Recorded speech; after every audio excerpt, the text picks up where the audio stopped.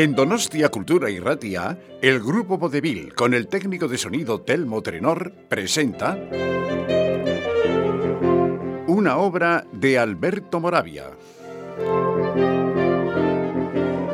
Alberto Moravia nació en Roma en 1907 y falleció también en Roma en 1990.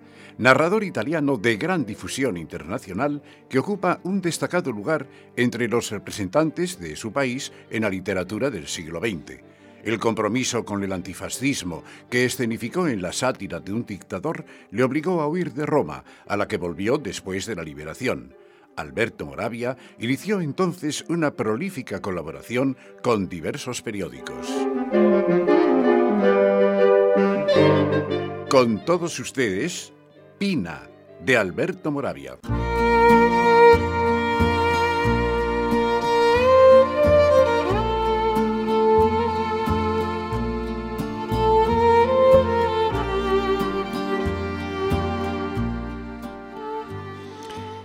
Quisiera saber por qué, cuando una mujer nos gusta, acaban por gustarnos incluso las cosas suyas que no nos gustan. Quisiera saber por qué, aunque hace tiempo que he comprendido que Pina no me va, me casaré igual con ella dentro de un mes más o menos.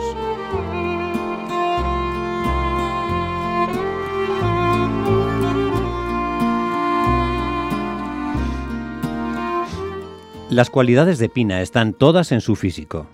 Bajita, morena, dura como una fruta sin madurar, con una cara de muchacho y el pelo cortado como un hombre. Me tiene a sus plantas por 2 o 3 cosas, siempre las mismas, que sin embargo me producen siempre el mismo efecto.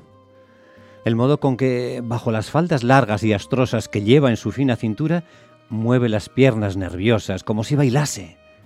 El modo en que me mira, al soslayo, fijamente, sin pestañear, con sus ojos redondos que parecen los de un búho. El modo en que otras veces se planta ante mí de espaldas y me dice: «Súbeme la cremallera». Y yo, al subirle la cremallera, veo su cuello moreno sobre sus hombros morenos, completamente cubiertos por una pelusilla transparente como la de los melocotones. Pocas cosas, si no existieran, su atractivo desaparecería enseguida. Pero ahí están y ella lo sabe, de forma que acabaré por casarme con ella.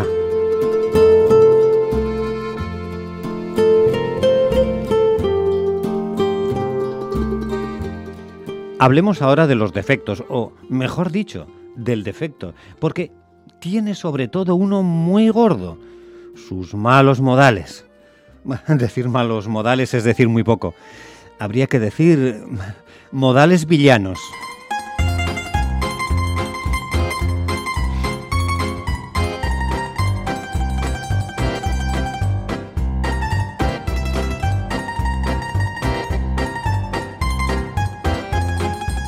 En la vida hay quien va al trote y quien va al galope. Pina galopa. En suma, va a toda prisa, con el aire de quien dice: ¡Uy, menos charlas! Vayamos al grano, no tengo tiempo que perder. Y sus modales confirman esa impresión. Siempre parece que corre, que se abre camino a codazos. Impaciente, impulsiva, brusca, intolerante. Yo he nacido, en cambio, con buenos modales. Claro está que podría permitirme también malos modales. Soy grande, gordo, fuerte como un toro. Peso 95 kilos a los 28 años. En el taller mecánico donde trabajo, soy capaz de levantar yo solo un coche utilitario.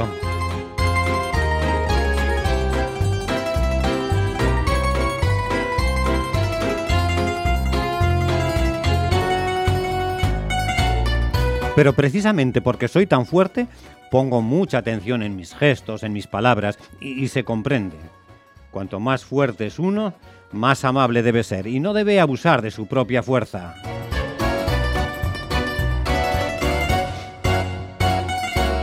En cambio, Pina, que me llega con la cabeza al pecho y que lo único fuerte que tiene es su voz gruesa y ronca. Otra cosa que me gusta de ella, se me olvidaba. Pina quizá por esto siente la necesidad de imponerse con su prepotencia. Me casaré con ella, no hay nada que hacer. Pero de vez en cuando pienso en mandarla al diablo, a ella y a sus malos modales. Por ejemplo, anteayer, sin ir más lejos, durante una excursión que hicimos a Ostia.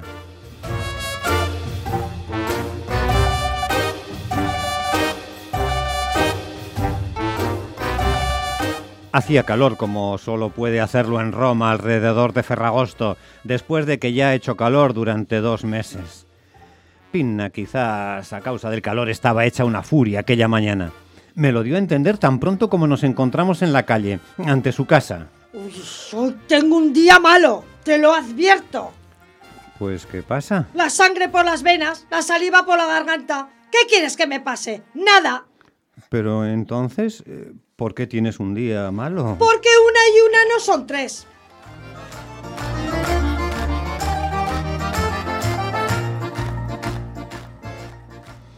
Fuimos a coger el tren a San Paolo, entre la consabida multitud excitada hacia las 11:30. Entramos en el tren. El vagón ya estaba completo, salvo un asiento allá al fondo. Pina se lanzó como una flecha y se sentó precisamente en el momento en que una muchacha no muy joven, blanca y frágil, tímida y comedida, justo lo contrario que ella, hacía ademán de sentarse.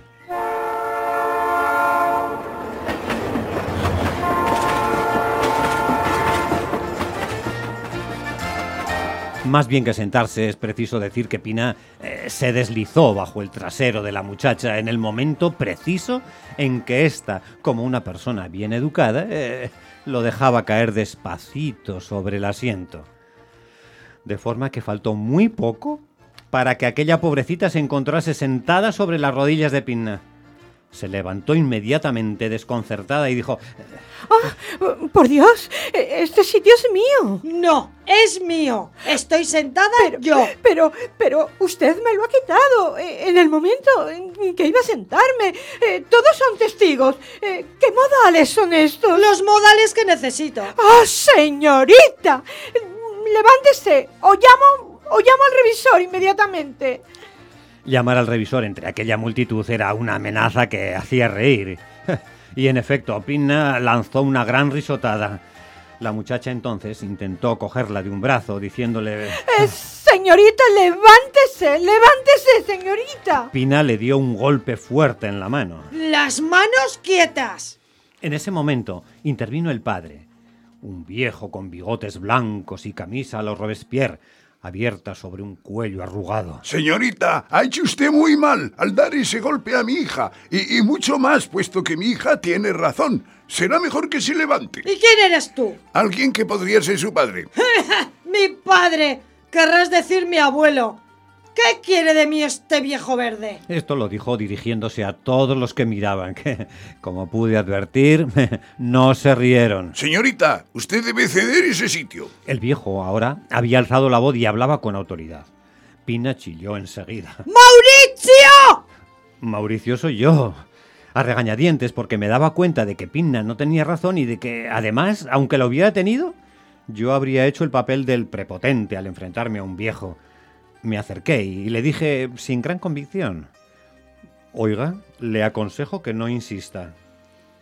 Él me miró, sacudió la cabeza mortificado y luego dijo: Bueno, está bien, pero no hay ya educación. Alrededor enseguida se produjo un murmullo de desaprobación. Qué bonito enfrentarse con un viejo, vamos, aunque no fuera más que por la edad. Un joven se levantó y le dijo a la muchacha: Señorita, siéntese, por favor.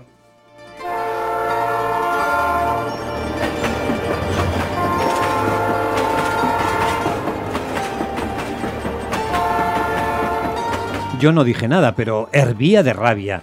No tanto contra el joven, que, después de todo, se había mostrado amable, sino contra el proceder de Pina. Así, en silencio, con toda la gente de alrededor que nos miraba con malos ojos, como Dios quiso, llegamos a Ostia. Le dije a Pina, yendo hacia la playa: mira que no me gustan esos papeles de prepotente. Todos nos miraban con malos ojos y tenían razón. ¿Y a mí qué me importa? Quería sentarme y he venido sentada.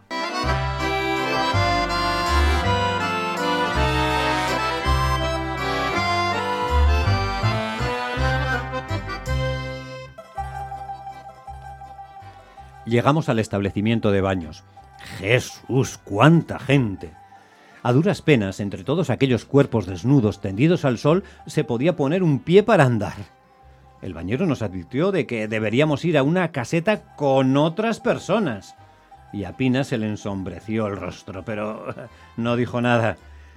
Llegamos a la caseta. Estaba ocupada por una familia, padre y madre, ambos gordos y ancianos. Y dos hijos. Una muchacha muy mona, fina como un junco, y un mocetón moreno, como de 20 años. Buenas personas y, en efecto, inmediatamente empezaron los cuatro. Por favor, pase.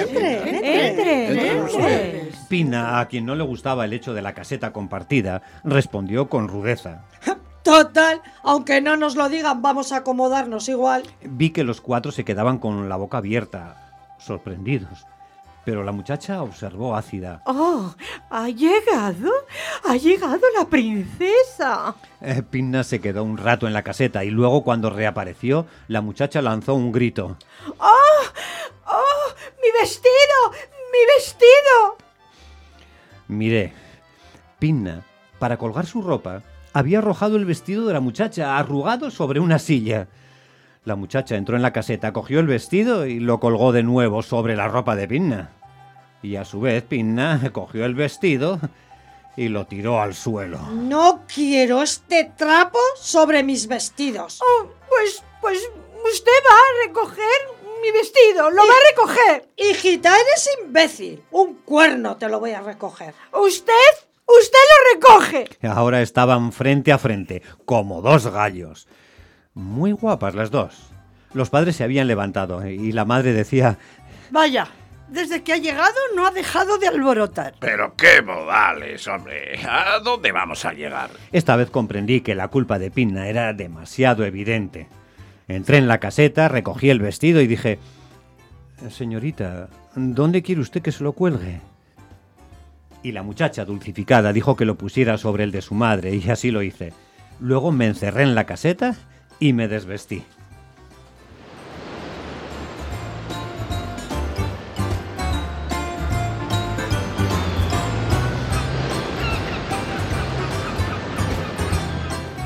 Cuando salí, vi que Pina se dirigía hacia la playa con el jovencito, el hermano de la muchacha.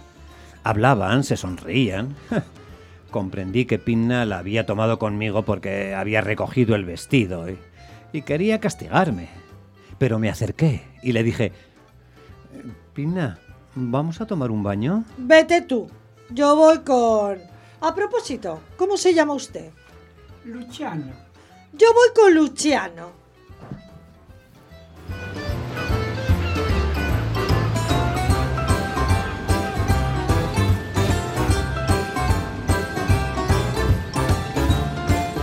No dije nada y me fui a bañar solo. Ellos se encaminaron hacia la playa a lo largo de la orilla y desaparecieron pronto.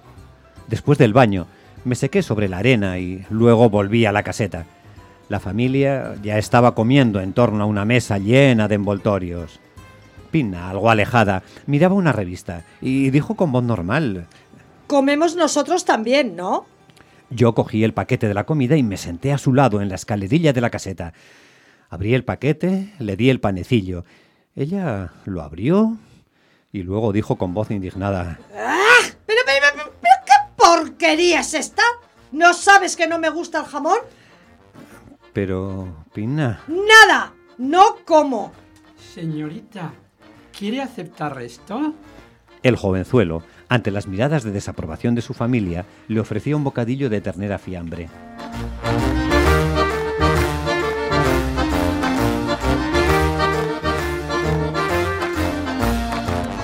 ¿Han observado ustedes alguna vez que las personas groseras, cuando se esfuerzan por ser amables, parecen incluso ridículas?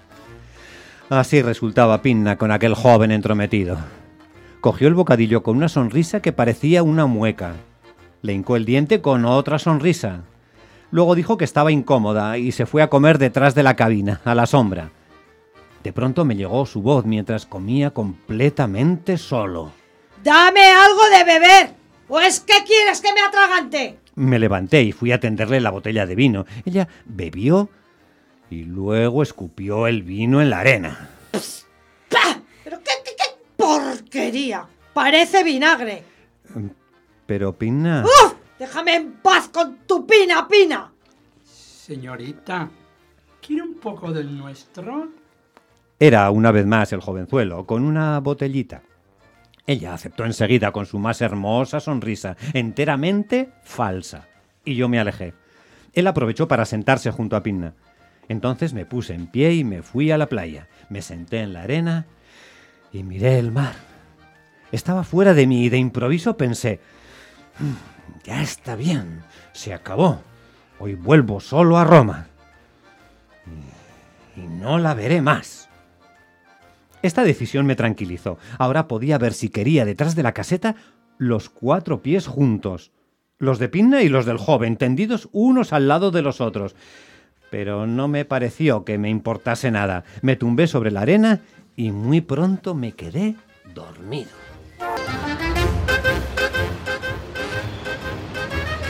Dormí bastante. Luego me desperté y por casualidad los vi a los dos ante mí, dirigiéndose hacia el mar para tomar un baño. Hablaban. Parecían bien avenidos. Experimenté una sensación de celos. El mar estaba picado. En el momento en que entraban en el agua chocó una ola contra ellos. Pinna lanzó un grito y retrocedió. El joven, con naturalidad, la cogió del brazo como para sostenerla, pero muy arriba, bajo la axila. Entonces oí la voz de Pinna que decía: Usted se aprovecha de la ola para restregarse contra mí, ¿eh? Lo siento, pero conmigo no tiene nada que hacer. Ya se lo dije antes. Las manitas quietas. Pero yo... ¡Yo nada! Las manos quietas. ¿Qué? ¿Estoy hablando en chino? Déjeme sola. Vuelva con su hermana. Conmigo pierde el tiempo. El joven se quedó muy a disgusto y mucho más, puesto que no debía de ser la primera mala contestación de este tipo. Y dijo mortificado: Como usted quiera. La dejo sola. ¡Eso! ¡Estupendo! Déjeme. Hasta la vista y gracias por la compañía. De forma que él se alejó, volviéndose de cuando en cuando, como esperando que ella lo llamase. Y Pinna, completamente sola, entró en el agua y fue a agarrarse a la cuerda salvavidas.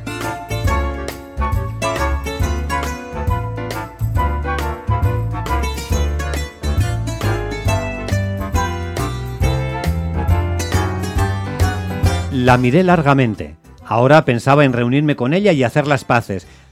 Pero me dije: Mauricio, esta es tu oportunidad. Y así, después de un rato, regresé a la caseta. Me vestí, dije a la familia que advirtieran a Pinna, pagué y me marché.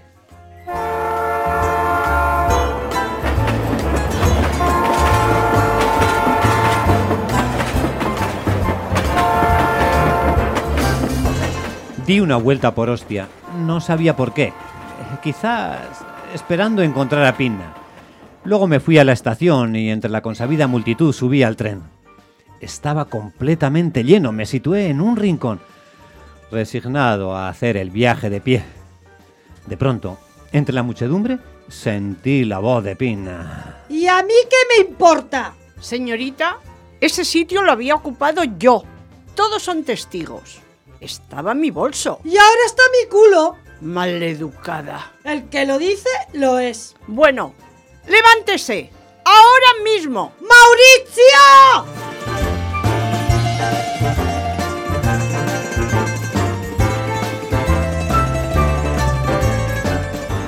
De forma que, pese a la muchedumbre, ella me había visto. Y ahora me llamaba para que apoyase su habitual prepotencia. Me habría gustado no moverme, pero me atraía una especie de imán. Salí de mi rincón y me acerqué. Esta vez era una anciana muy cortés, gotosa, con una selva de cabellos blancos en la cabeza.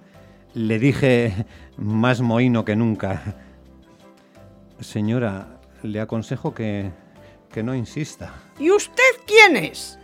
Soy el novio de la señorita.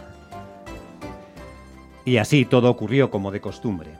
Alguien le ofreció su asiento a la señora, todos me miraron de través y Pinna se quedó sentada. Pero, ¿saben lo que dijo aquella señora al sentarse?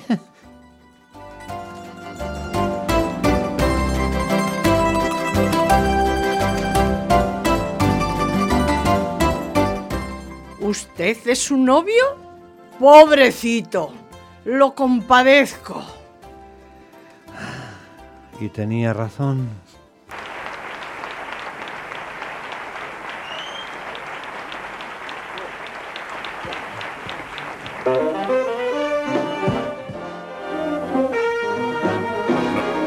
El grupo Vodevil les ha ofrecido Pina, de Alberto Moravia. Han intervenido Pina Isabela Quequezabala, Mauricio Jesús María Ogueta, la joven Coro Vicanti, padre de la joven Fernando Miquela Jauregui, Luciano Roberto Citores, madre de la joven y señora del tren Merche González.